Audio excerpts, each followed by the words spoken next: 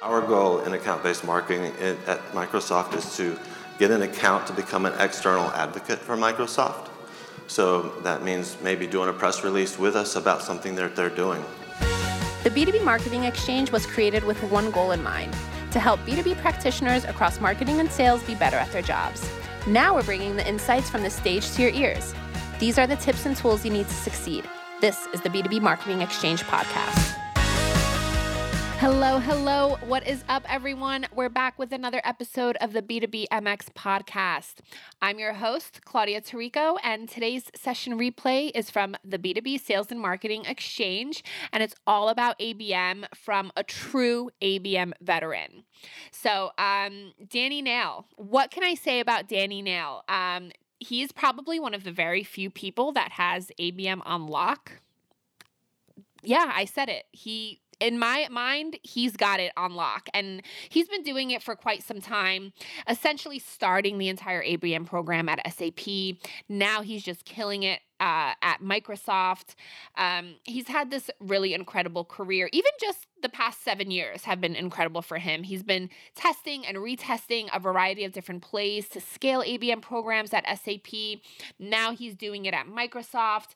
And so what's really funny, prior to the event, obviously, I had, hopped on a call with Danny to go over his presentation and what he's going to talk about and all that fun stuff.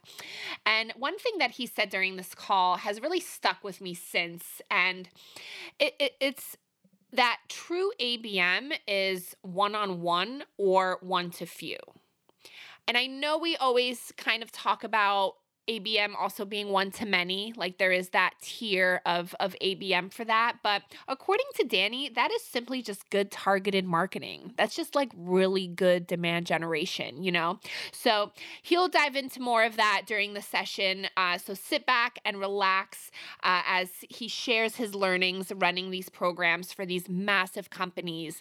And one more thing, honestly, yeah, I get it. This is SAP, right? This is Microsoft. These are big organizations, right? But Danny's insights just really span across industries and team sizes. So if you're not the SAP or the Microsoft of the world, that does not matter. You should still listen to this keynote. It's got some really, really great examples of ABM programs in there that anyone can do. So with that, I'm going to stop talking and let's roll the tape.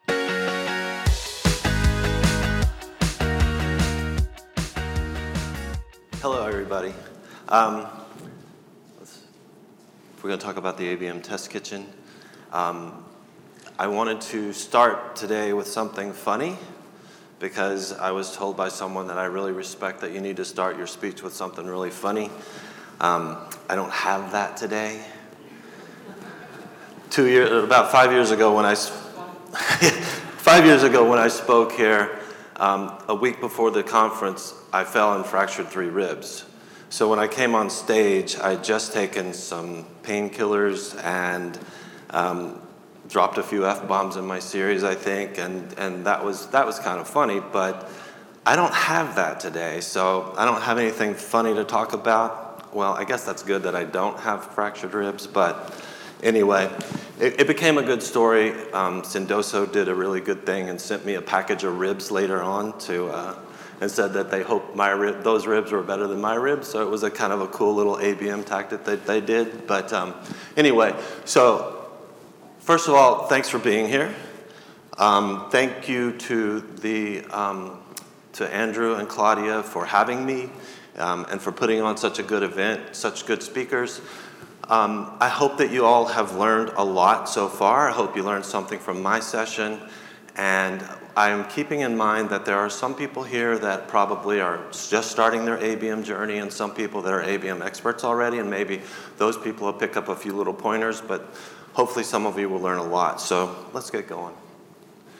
First, a little bit about me. I joined Microsoft, as you can see here, about 11 months ago. So I haven't really even met people I work with because it's during COVID, and until last week when I was in New York, and I finally got to meet 2 people on my team for the first time.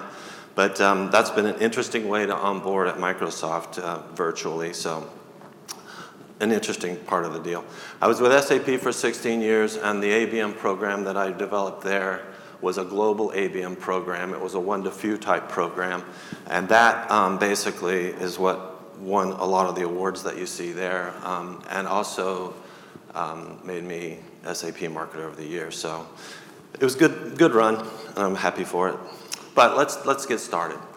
First, I want to start at a grounding level and talk about how I look at ABM. And you'll see that I've kind of used a food services kind of reference, which is a different way to look at it, but hopefully it'll help you guys kind of see it in a different way. So when you look at one-to-one, you're talking about marketing to a market of one. So when you're focused on a single account, everything you do is for that account. All of the assets that you develop are focused on that specific account. Think of going to a 6-star restaurant where you can order whatever you want. The chef will cook it however you want. They'll serve it how you want. Everything is based on your needs and your, quote, goals and objectives for your meal, right? So that's how you want to look at one-to-one ABM marketing. Everything is based on the goals and objectives of the company that you're focused on. One-to-few, if you look at that, that's where you may be focused on 10, 30, 50 accounts, but not much more. In that instance, you're kind of looking at it like going to a really popular sandwich shop. So you're going to go and you're going to get a sub sandwich, right?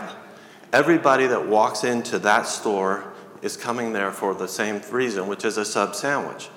But they're all going to get something different on their sandwich. The ingredients will be different. So as you're going down the line telling them what you want on your Subway sandwich, you're going to get different ingredients. Everybody's getting a sub sandwich, but every sandwich is different. Then the last one, the one-to-many, that's where you have like 100 or 1,000 accounts. There's no way that when you have 1,000 accounts that you can know the goals and objectives of each one of those accounts. It's impossible. But what you can know is you can know intent data, you can know things about those accounts, you can know stuff about the pain points of the industries that they're in, or the LOBs that you're focused on and their pain points. In that case, what you're serving those people is basically content that's the same. So think of going to one of the popular hamburger restaurant chains. Maybe it's McDonald's, Burger King, you're going to get a Big Mac or a Whopper. Every Big Mac, every Whopper is exactly the same. But each person who went there might have gone there for a slightly different reason, but they had the same experience. They were served the same content.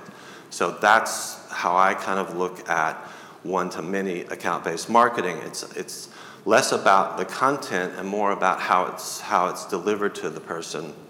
The content's always the same. So let's look at some examples.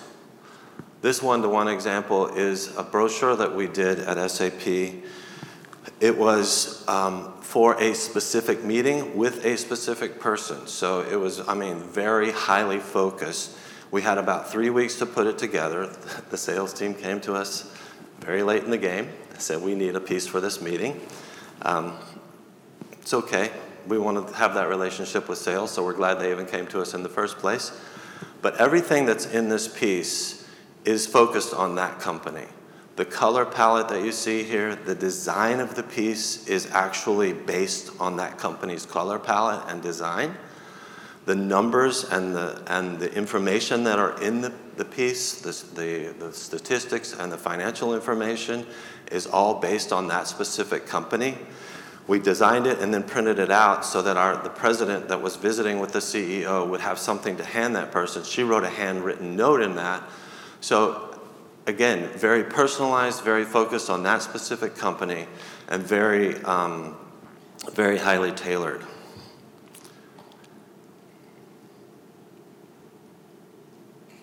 All right. So this is an example of a one-to-few program. And basically, or these are just some assets out of the program. You'll see a lot of the program later. But if you look at these, they all kind of look the same. So it's a video, it's an animated video, and the base video for each of the different accounts, there were 6 accounts that we were doing this for in oil and gas. The base video for each of the accounts was exactly the same, except for a few nuances. So you can see here we use color and the logos of these companies to slightly change the video. If you'll notice in the top right, the ConocoPhillips video, that's an onshore oil rig as opposed to an offshore oil rig because they don't have a focus on onshore. They didn't at the time, on offshores. They didn't at the time. So if we'd have showed up with them with a video of an offshore oil rig, they would have thought, this doesn't make sense to me, or it wasn't made for me. So you do a lot of things like those little things will make a big difference with the customer. But the other part of this is these are all three companies are in different countries. So the voiceover that we did for each one had a different accent for the country they were in, or a different language. So we had to do 3 different voiceovers, or 6 in total. But for these 3, we did 3 different voiceovers. One we did in Spanish, one we did with a UK accent, and one we did with an American accent. But what that gave us the opportunity to do was each script was slightly altered to make it specific to that company. Not just the name of the company, but we actually changed the content a little bit to make it specific to what they are interested in. But it also had to fit the video, right? So because we didn't want to make a lot of changes to the video itself. But we made the changes to the script so that it would be easier and more applicable to each of those companies, and they would feel more like it was made for them. And then last, since one-to-many isn't really about the content and changing the content, it's more about how the content is delivered. So here you can see that a typical one-to-many program would have social advertising, it would have some demand generation stuff in it, it would have a lot of digital aspects to it. It's really not about the content or changing the content. It's really about sending the content to the people based on the information that you have about them through intent data or through their industry pain points or stuff like that. But you really, here, you don't know enough about each account to change the content to make it specific to them. So you have to send them just the content based on the information that you have. I call that target account marketing because you are targeting those accounts and you do know something about them. You just don't know the depth of information you need to know to be able to change the content. Sales and marketing. It is funny, right? I mean, marketing and sales have been at odds for a long time. But I think that's because marketing doesn't market to sales. We don't talk to sales and tell them what we're doing. We go market. If it's demand generation, we go send out a bunch of emails and mailers and drive a bunch of leads in. But we don't tell sales what those mailers say. So when they're talking to the customer, they don't really even have a clue sometimes about what that customer has seen already. So that's one of the things that we've learned to do in our account-based marketing programs is really inform sales of the program, what's in it, what the purpose is, that kind of thing. And there are some do's and don'ts in working with sales. The first do is to make them aware of what account-based marketing is and what it's supposed to do. Because if they have, everybody's got a different impression of account-based marketing, and some sellers don't even know what it is. They just hear account-based marketing and they think, oh, it's marketing. So at Microsoft, we call it account-based engagement, just to get rid of the word marketing. But they don't have a real understanding of what account-based marketing is. So we try to educate them on what it is, what it's supposed to do, set their expectations of it, set their expectations of how we're going to need them to interact with us, what we're going to need from them, because without sales, account-based marketing doesn't work. And without that partnership and that collaboration, because a lot of the information that you use when you're doing an account-based marketing program comes from your seller. It comes from their knowledge of the account. It comes from the knowledge of how the account phrases things. There are certain ways that companies have different lingo within a company and how they talk about certain things. They may talk about sustainability as a green initiative as opposed to saying sustainability.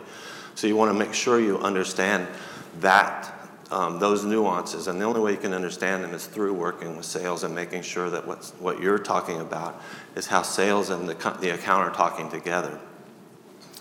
The other is to make sales aware of or get them involved in the program from the very beginning. So from the time that you've done your account selection, which I have a little bit on account selection in a little while, but from the time that you do your account selection, from that moment, you need to start working with sales. You need to start getting them involved in the program, making sure they understand what it is, and making sure that they have the ability to give input along the way for everything that you're doing. From the strategy of what you're going to do, to the content that you're building, to how it's going to get delivered to the account, everything that you do has to go through sales. Because again, if they're not on board, it's not going to work, and it's not going to be successful. And you won't get any credit either, right? Because if you have a good relationship with sales and you're doing good work for them, they will let people know. In fact, we had to tell one of our accounts yesterday, in Microsoft, we typically will work with an account for 3 years. And at the end of 3 years, they kind of roll out of the account-based marketing program, assuming that we've done what we were supposed to do, which our goal in account-based marketing at Microsoft is to get an account to become an external advocate for Microsoft. So that means maybe doing a press release with us about something that they're doing. Well, this account is at that point. They've been in the program 3 years. We're right about to announce a press release with them. And when we were on the phone with the sellers yesterday, they were like, "Did we do something wrong?" It was like a breakup call. It's like, what happened? And we had to explain to them that that's the intent of what we're doing, and we've got to now spend our time with other accounts to get them to that level.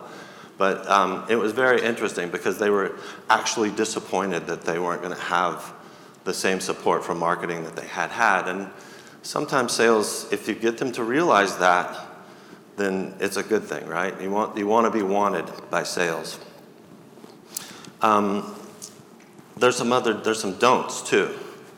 When you're dealing with sales, the first thing you don't want to do is try to talk to them in the last month of the quarter, because they're closing deals and they don't want to talk to anybody at that point in time, especially not the fourth quarter, because that's when all the pressure is on them. We also want to make sure that you understand the sales process and what their goals are and what pressures they're under. Because understanding that will help you know when to deal with them, how to deal with them, and also when to approach them. The last don't is, and I'm going to pull out my notes because there's too many don'ts.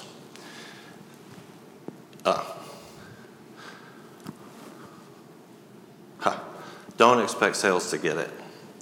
And that's why I forgot it, because it's kind of not nice to say about sales. But basically, when you show sales some creative, if you don't have visuals, if you're just trying to explain a concept to them, they're not going to get it. They're typically not they're not creative people, so you've got to kind of give them the visuals to help them understand. I mean, we even had a case where we showed a seller a storyboard for a video, and he thought it was a comic strip. So I was like, no, this is going to be turned into a video, and it's going to be, the words that are underneath are kind of what we're going to say. He's like, oh, okay, I get it. And then he used that storyboard and took it into the client.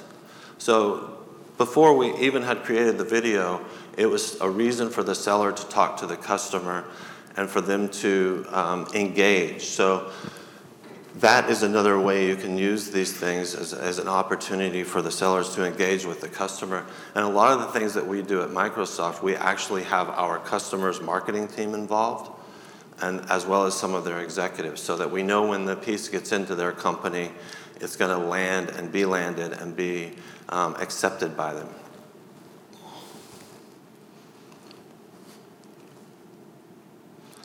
Top tools, best practices. So account level insights as a foundation. So when you're talking about doing an ABM program, I mentioned earlier that the more you know about the account, the better you can develop assets and things that are going to go into that account with their goals and objectives in mind. So the first thing you want to do as soon as you get the accounts in the program and as soon as you have started working with sales is start getting the account insights. And I'll give some examples of how to do that in a little bit. But having those insights as the foundation of your program, that's what makes it account-based marketing. is everything that you do is focused on these account level insights. And that's where you get your strategy from. That's where you then take for the strategy and develop the content from it. So everything starts with that as the foundation. Then as you're thinking about your program and what you're going to develop and how you're going to develop it, you want to make sure that you're thinking about how you're going to scale it, or to what extent you're going to scale it. Are you going to try to take it to one or other account? Are you going to try to take it to 100 other accounts? How big do you want this program to be, and how much scalability do you want it to have? Knowing that will help inform how you're going to develop your assets, what type of assets you're going to build, what type of MarTech you're going to use. I mean, it kind of is another part of the foundation of what's going to happen with your program and how it's going to work. And then there's the MarTech tools. The first thing, if you haven't started your program, or even if you haven't sat down and done an outline and defined what you want to do with your MarTech and what you want to do with your program, then you're probably going to buy MarTech you don't need, or you're going to buy more than you need. Because as MarTech has come along in the past few years, a lot of the companies have come together, and therefore their offerings have changed, but they've expanded. A lot of them have added things to their offerings. I mean, it could be that when you decide what you're going to do with your MarTech program or with your program, you may only need one piece of MarTech. It may do everything that you need, and there's a lot of them that do a lot. So you want to make sure that before you sign your first contract, you understand exactly what you want to do, what your pain points are that you want to have addressed by the MarTech, so that you get the MarTech that matches your needs. That way you buy what you need and not more than you need. Because we at SAP had a lot of MarTech. In fact, one of our subsidiary companies had a lot of MarTech. In fact, they showed those little screens that have all the thousands of MarTech vendors on them and all of that. That's what their screen looked like. And it turned out that they didn't need half of it. And we saved millions of dollars by reviewing that. But if you start the other way and just start kind of Frankensteining things together, you're going to spend a lot of money that you don't need to spend.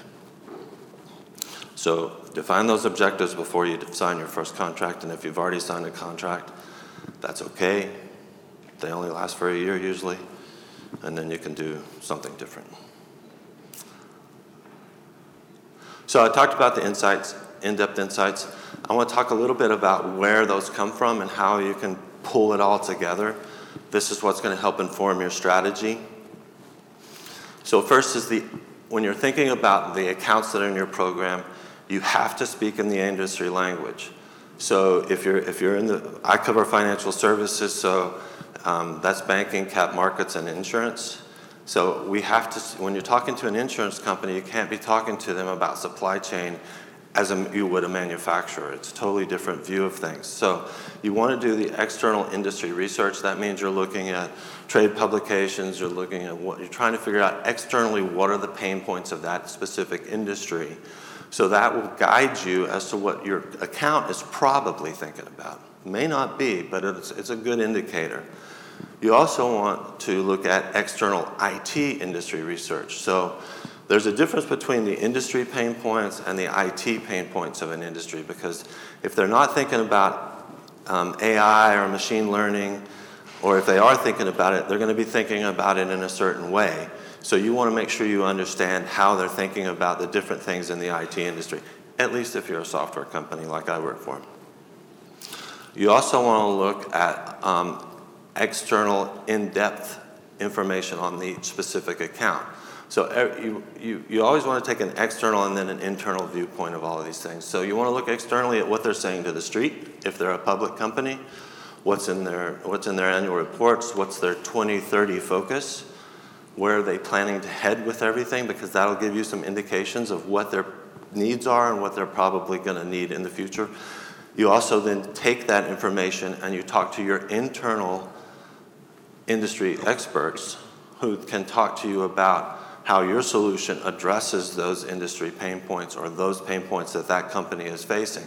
So those are things that you want to think about as you're doing the external research. Then you look at the account plan. The sales account plan not only tells you a lot about the company, or should tell you a lot about the company that you're focused on, or companies, but also it will tell you a lot about what the relationship with the account is like. And the reason you want to understand the relationship is, at SAP, we had one customer, Volkswagen, for like 35 years, right? The people at Volkswagen know SAP as the back office finance software company.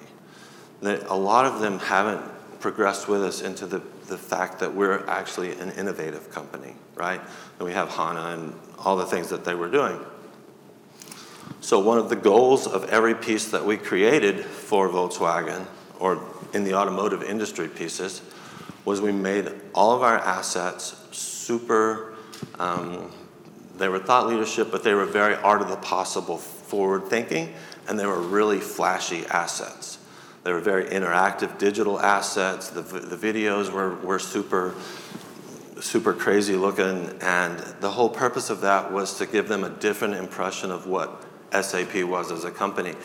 And if you look at some of the stuff that SAP produces, and I'm not slamming SAP because I'm at Microsoft now, I'm just saying some of the stuff that we produce as a company is very not so creative looking. But we had to change that, right? So that was the good thing also about being in account-based marketing, is you can get away with stuff from a brand perspective that you can't get away with normally because you're focused on the company. And if you're focused on a company and you need to look like the company that you're focused on, then you're not really branding everything in the SAP or the Microsoft or the whatever brand. You're branding it towards the company, and you can get away with a lot of creative license that way. Once you understand the account and what their pain points are, what their reputation and relationship is with your company, then you can start doing some stakeholder mapping and figuring out who the people are you need to reach within that company, what their pain points are, why you need to reach them, who's in the buying group, who are the decision makers versus who are just the influencers of the decision, because you really want to approach them in a different way. And you also want to approach them from a personas perspective. You don't want to send the CFO something that's really technical. You want to send them something that shows how much money you can save the company, or how much time you can save the company, so you can put it in a financial perspective. And then from there, you go into like the deep dive company profiles. So there's a lot of information in the account plan about the company, but there's also a lot of information that it doesn't have. So doing a deep dive account profile on an account, understanding from an external viewpoint, putting together all that information, and also putting together the information about the company's software stack. You can get that information a lot of times, what they already have, where they're buying. Putting that together helps inform the strategy as well. So all of this together become the insights that you're going to use to finally put together the strategy of your program. And when you hand a sales team a deep dive account profile, one of our most senior sellers, when I handed him his, he looked at it and he's like, "You just saved my team 3 months of work," because they would be going out and digging around trying to find all of this stuff. And he basically could just flow that piece of work into his account plan, and it saved him a lot of time. So it's one of the things that when you're dealing with sales, and I didn't say it earlier, a do, is bring gifts. Bring them account profiles, bring them customer profiles or business decision maker profiles, bring them, we called it technology project profiles, meaning looking at who within the company was buying or talking to who. I mean, you can actually find that out in some instances, like what projects are they currently working on and who's working on them. So the more information that you can bring to sales that will help them and inform them about their account, the better you are. So another thing you can think about is like Sales Navigator or Databook, some of those types of pieces of information that you can constantly monitor to your accounts and feed that information to sales, because they're busy doing deals, they're busy closing things. The more you can give them about their company. So those pieces, Sales Navigator and Databook will give you daily alerts about the accounts that are in your program if you set it up right. And you can feed that information to sales on a daily or weekly basis just so they kind of keep up with what's going on. They have their own things too. I'm sure some have Google alerts or whatever, but the more you can give them, the better off you'll be. All right, now let's talk about the ABM Asset Delivery Platform. When I was developing my program, one of the things that at SAP and now at Microsoft, one of the reasons and one of the things I was told when I was developing my program was, you're going to start with 6 industries, and these are the industries, and then you got to go. And then I had to go figure out what accounts in each industry. But at the end of the day, I also had to make it scalable. So initially, I worked on 36 accounts, and so you can imagine trying to look at the account plans for 36 accounts, talking to the different sales leads for 36 different accounts. It was quite a chore. But I also then had to figure out how to make that scalable. So whatever I did for automotive not only had to work for those 6 accounts, it had to be able to work for any other account in the world that was in automotive. Or it had to be, if it was in banking, it had to work for any other bank. So one of the things that I did was not just make the assets scalable, but I also developed a platform that, well, I'll play the video and then we'll talk about the platform.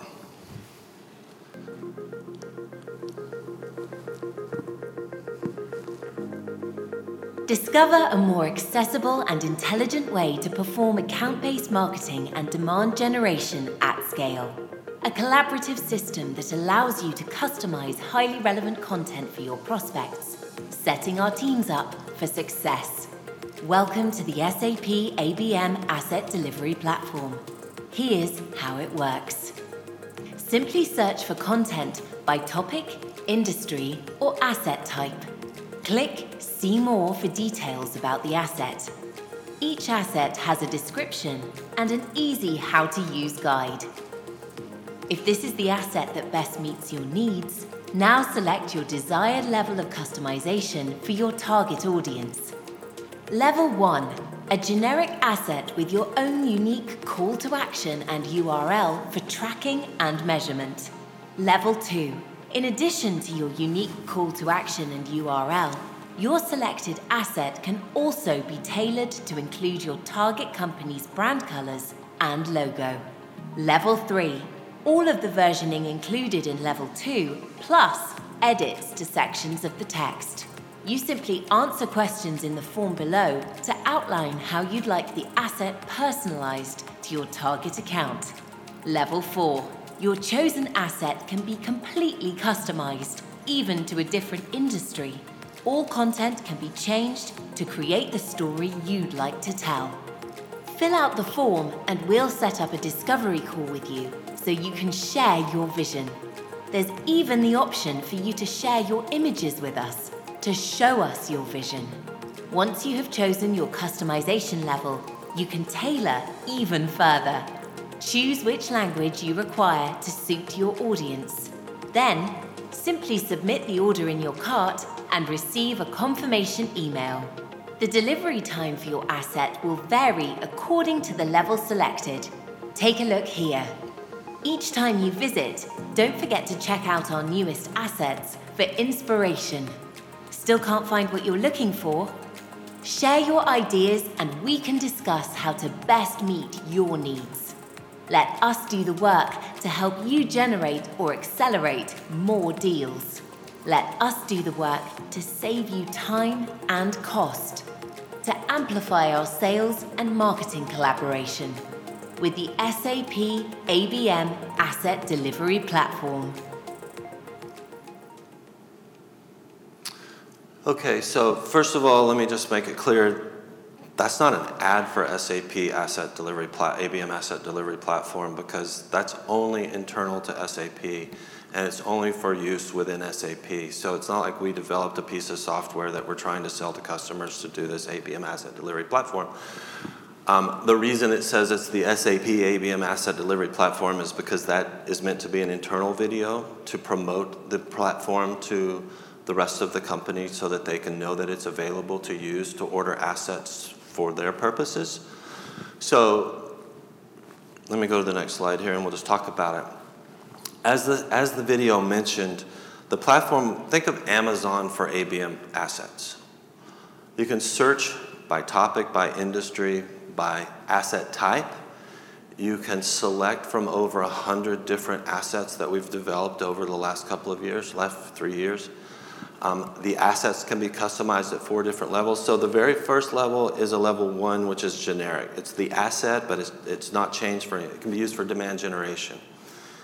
The 4th level, so taking it all the way to the 4th level, that asset would be like taking, where is an asset on there? The connected future of automotive, that video. And, the one on the bottom. Let's take that one, the oil and gas video. That would be taking that video or that asset and changing it from oil and gas to automotive.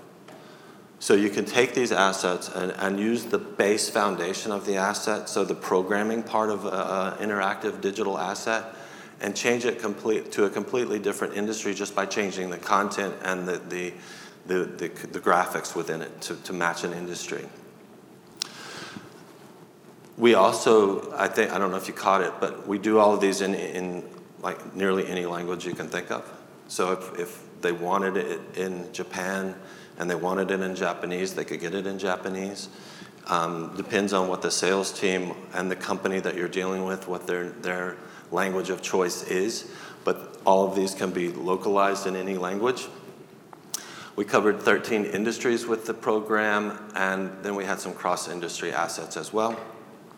The other part of it is the party that orders it. So if it's a seller and they want to order an asset, they pay for it out of their budget, so it's not a marketing budget. So the goal eventually is to turn this into a profit center for SAP, meaning that at some point we would raise the rates a little bit and actually make money on it as opposed to breaking even, because the rates that are in here when I negotiated this with the agency were set low. They were set to cover exactly the cost of the agency because we wanted as the lowest barrier to entry as possible. So that's the good thing. But you could take an asset, and I'll just go ahead to the next slide because it's not really going to say this, but you could take one of these assets that cost maybe $15,000 to $30,000 to originally develop for the 6 banks that we were focused on, or the six automotive companies. You take that same asset, repurpose it for €75 for a generic to €1,500 for a fully reversioned level 3, which would be taking an asset and making it specific to a company, changing the content to some extent, changing the visual to their color palette and their logo, but you would change the content on a level 3. So getting an asset like this for €1,500, which is about $1,700 US, is a pretty good price. And not only that, but you can get it in 3 to 5 weeks. So instead of a 3-month process to develop the original asset, it's a 3-week to 5-week process to get an asset to go into market for your particular company. I'm just going to keep going here. So let's talk about going the other way. Instead of taking an asset that we've developed for a company and now we're going to change it to another company or make it generic, we'll take a generic asset and go and reverse it the other way. So you could take an asset like this, and where you have like the blue screen and the blue dots on the screens, you can change the color palette to match the company that you're going after. You can also, the screens that are on the phones, we can change those to look like the app or the website of the company that you're going after. So everything that you do makes it resonate more with that company by changing the look and the feel. But you can also do things to the content. So for example, you can either tweak the content, you can change a paragraph, or you can change certain words within the content to make it resonate more with the customer. Another way you can do it is just reordering the content to fit the customer's priority level. So if they're focused on, let's say, sustainability, if they're focused on that, then maybe that paragraph or that page moves to the front, and you just reorder the content to make it fit the things in the order that you want to make it fit for that customer. So here are some examples. of the work that we did. So you can see on the top, there's videos. We did animated videos. We did collage videos. Each of those videos that we did were available via a unique URL. Every asset that we did was available via a unique URL, so we could track it with Google Analytics. We would know what country it was opened in, what country it was opened in, so we could tell if it was actually our customer or someone else. But since they're unique URLs, the only person that gets the asset URL is the customer or the seller. So that's a kind of a way to keep it internal, so to speak. But we also did video books, which is basically like a hardback book with a screen inside that when you open it, the video starts playing for the customer. And I actually had a seller at one of our Japanese automakers that he would start every meeting. He carried that book with him to every meeting. He would start every meeting with that video because it set the vision for his year and what he wanted to talk to that customer about and what they wanted to hear about. So it was a mutual thing. It would get them interested in what he was about to say. So we would produce maybe 5 or 10 of those for them to be handed out to specific executives within the account because, salespeople like to give people things. And that was one of the things that we were able to make sure that they had. In the next row, you see some of the interactive assets that we did. The first one is what we call a drive-through. That car actually, the user will use their keyboard to make that car go through a village or a city. As they go through the city, there are different topics along the way. So it's designed for a very linear story. But as you go through the village or the city, different topics are going to come up. And as they go through, those black bubbles pop up. And the black bubbles lead them to other assets or other pieces of content that support that specific topic. And in those bubbles, you may have something that says, as Ford looks at driverless cars, here's a white paper on whatever, right? So you can tailor the content to the company that you're focused on. They can drive through the village and only look at the assets they want. So they can go as deep or as light as they want to. So giving the customer that much power is a good thing because it lets them have the experience that they're looking to have.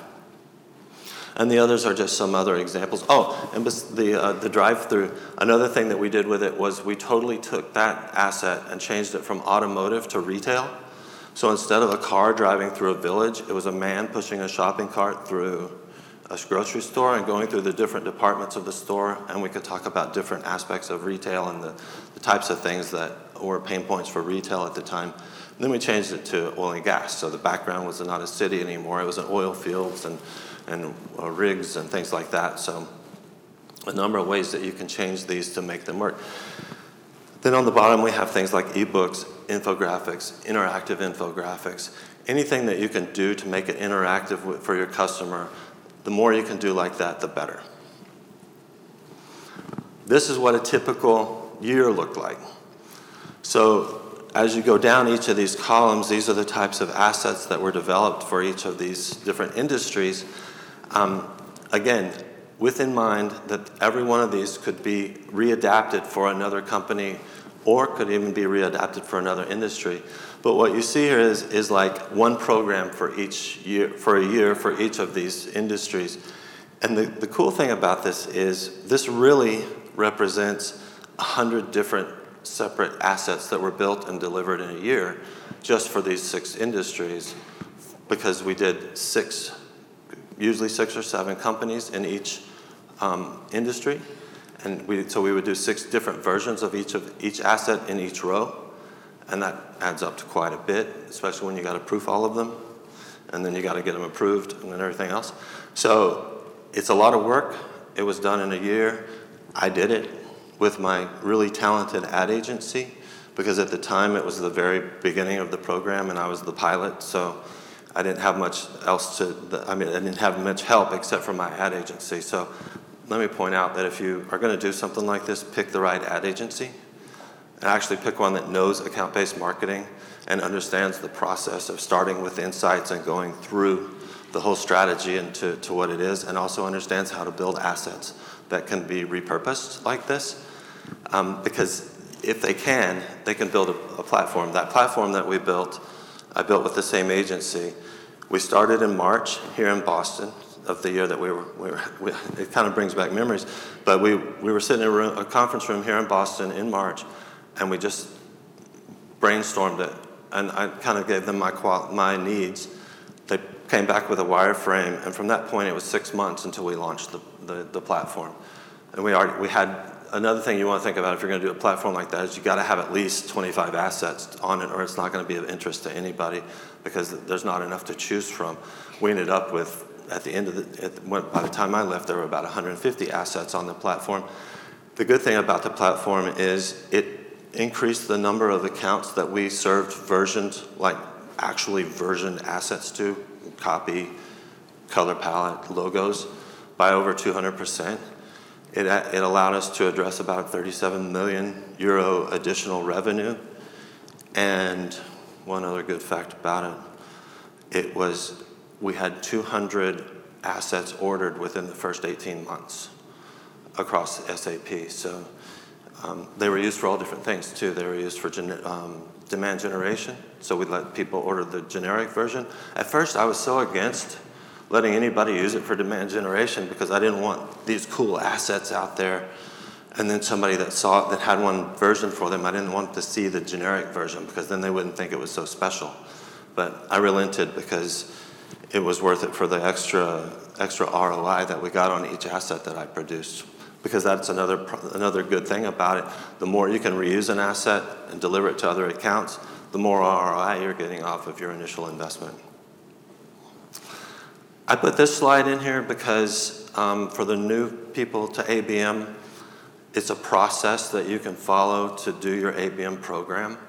You start at the beginning with account nominations, and you want to make sure that you have your criteria for what accounts are going to be in your program really well established and agreed to by your leadership, because the criteria for those accounts is going to be hugely important because you're going to have accounts that want to be in the program that don't meet the criteria, and you got to make sure you can weed them out.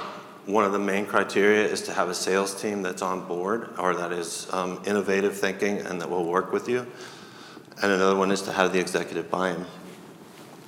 But after you do the account nominations and you go through the account planning and insights, which is all the things we talked about earlier, that's what sets the strategy and the messaging for the program and the narrative that you're going to use with your customer for the next, hopefully, 12 to 18 months. And then that informs the content you're going to build, and it informs what kind of content you're going to build. In fact, we wouldn't go into a program thinking, I'm going to do a video or I'm going to do whatever. We would go into a program thinking, what is the story we need to tell this customer, and how's the best way to tell it? If it was a story that needed some emotion or it was a very emotive story, we would use a video, and the music we would use would help with that. You know, if it was a linear story where it was just point by point by point, we might use the drive-through. So understand the story that you want to tell and how you want to tell it to your customer, and then decide what type of asset you're going to build. Build it, give it to sales, or put it into the system to be utilized in your program. Get it started being utilized. Make sure you're executing on it, measuring it, and have a good time with it. And I think that is it. What I would like to say is, first of all, thanks for being here and listening. I'd also like to say, if you have any questions about this that don't get answered today, because I think we're about to do a little bit of questions, but if you don't, my email and my LinkedIn are here. I love to talk about account-based marketing. I love to share my experience. So if you have questions, or if you just want to brainstorm, link to me on LinkedIn, send me a note. I actually do talk to people and do calls with people, and I just love it. It gives me a way to get my energy flowing, and you get some answers, and we both get some answers. So I'm happy to talk to anybody. Thank you. All right, folks, that was my friend Danny Nail of Microsoft, and honestly, the coolest and funniest dude out there. This session was so fun, and just really to listen to Danny and all of his examples was so great. I mean, just the way that he was able to personalize all of his content in a real way, you know, and not just the token, add the name to the email type personalization. Like, this is real targeted personalization. So these are awesome examples. And again, big shout out to Danny for coming coming down to Boston and sharing his expertise on ABM with us this year. All right, that is a wrap on me. Last final plug, B2B MX. Back in Scottsdale this February. I'm so excited. We have a killer lineup. Marcus Sheridan, Jay Bear, Pam Didner, Christina Kay of Reseller Ratings, Jen Lever of Bazaar Voice, and so many more awesome speakers are taking the stage. Plus, we've got a full marketplace of the best solution providers and all things, demand gen, ABM, chat, go-to-market, and you name it, we've got it. And it's going to be so much fun, and it's going to be nice and warm, and it's going to be sunny, and the Phoenician is so beautiful. I can't wait for you to see it. So hopefully you'll be able to join us. I'm going to put the link in our show notes so you could easily access that reg page and get your ticket. And yeah, if you have any questions, of course, reach out to me on Twitter or LinkedIn. Share your feedback. Let us know how we're doing, all that fun stuff. Subscribe to the podcast, of course, if you haven't done so already. We're available on all the podcast players of your choice. And yeah, that is it on another episode. Thank you again for joining me, and I will catch you next week. Bye.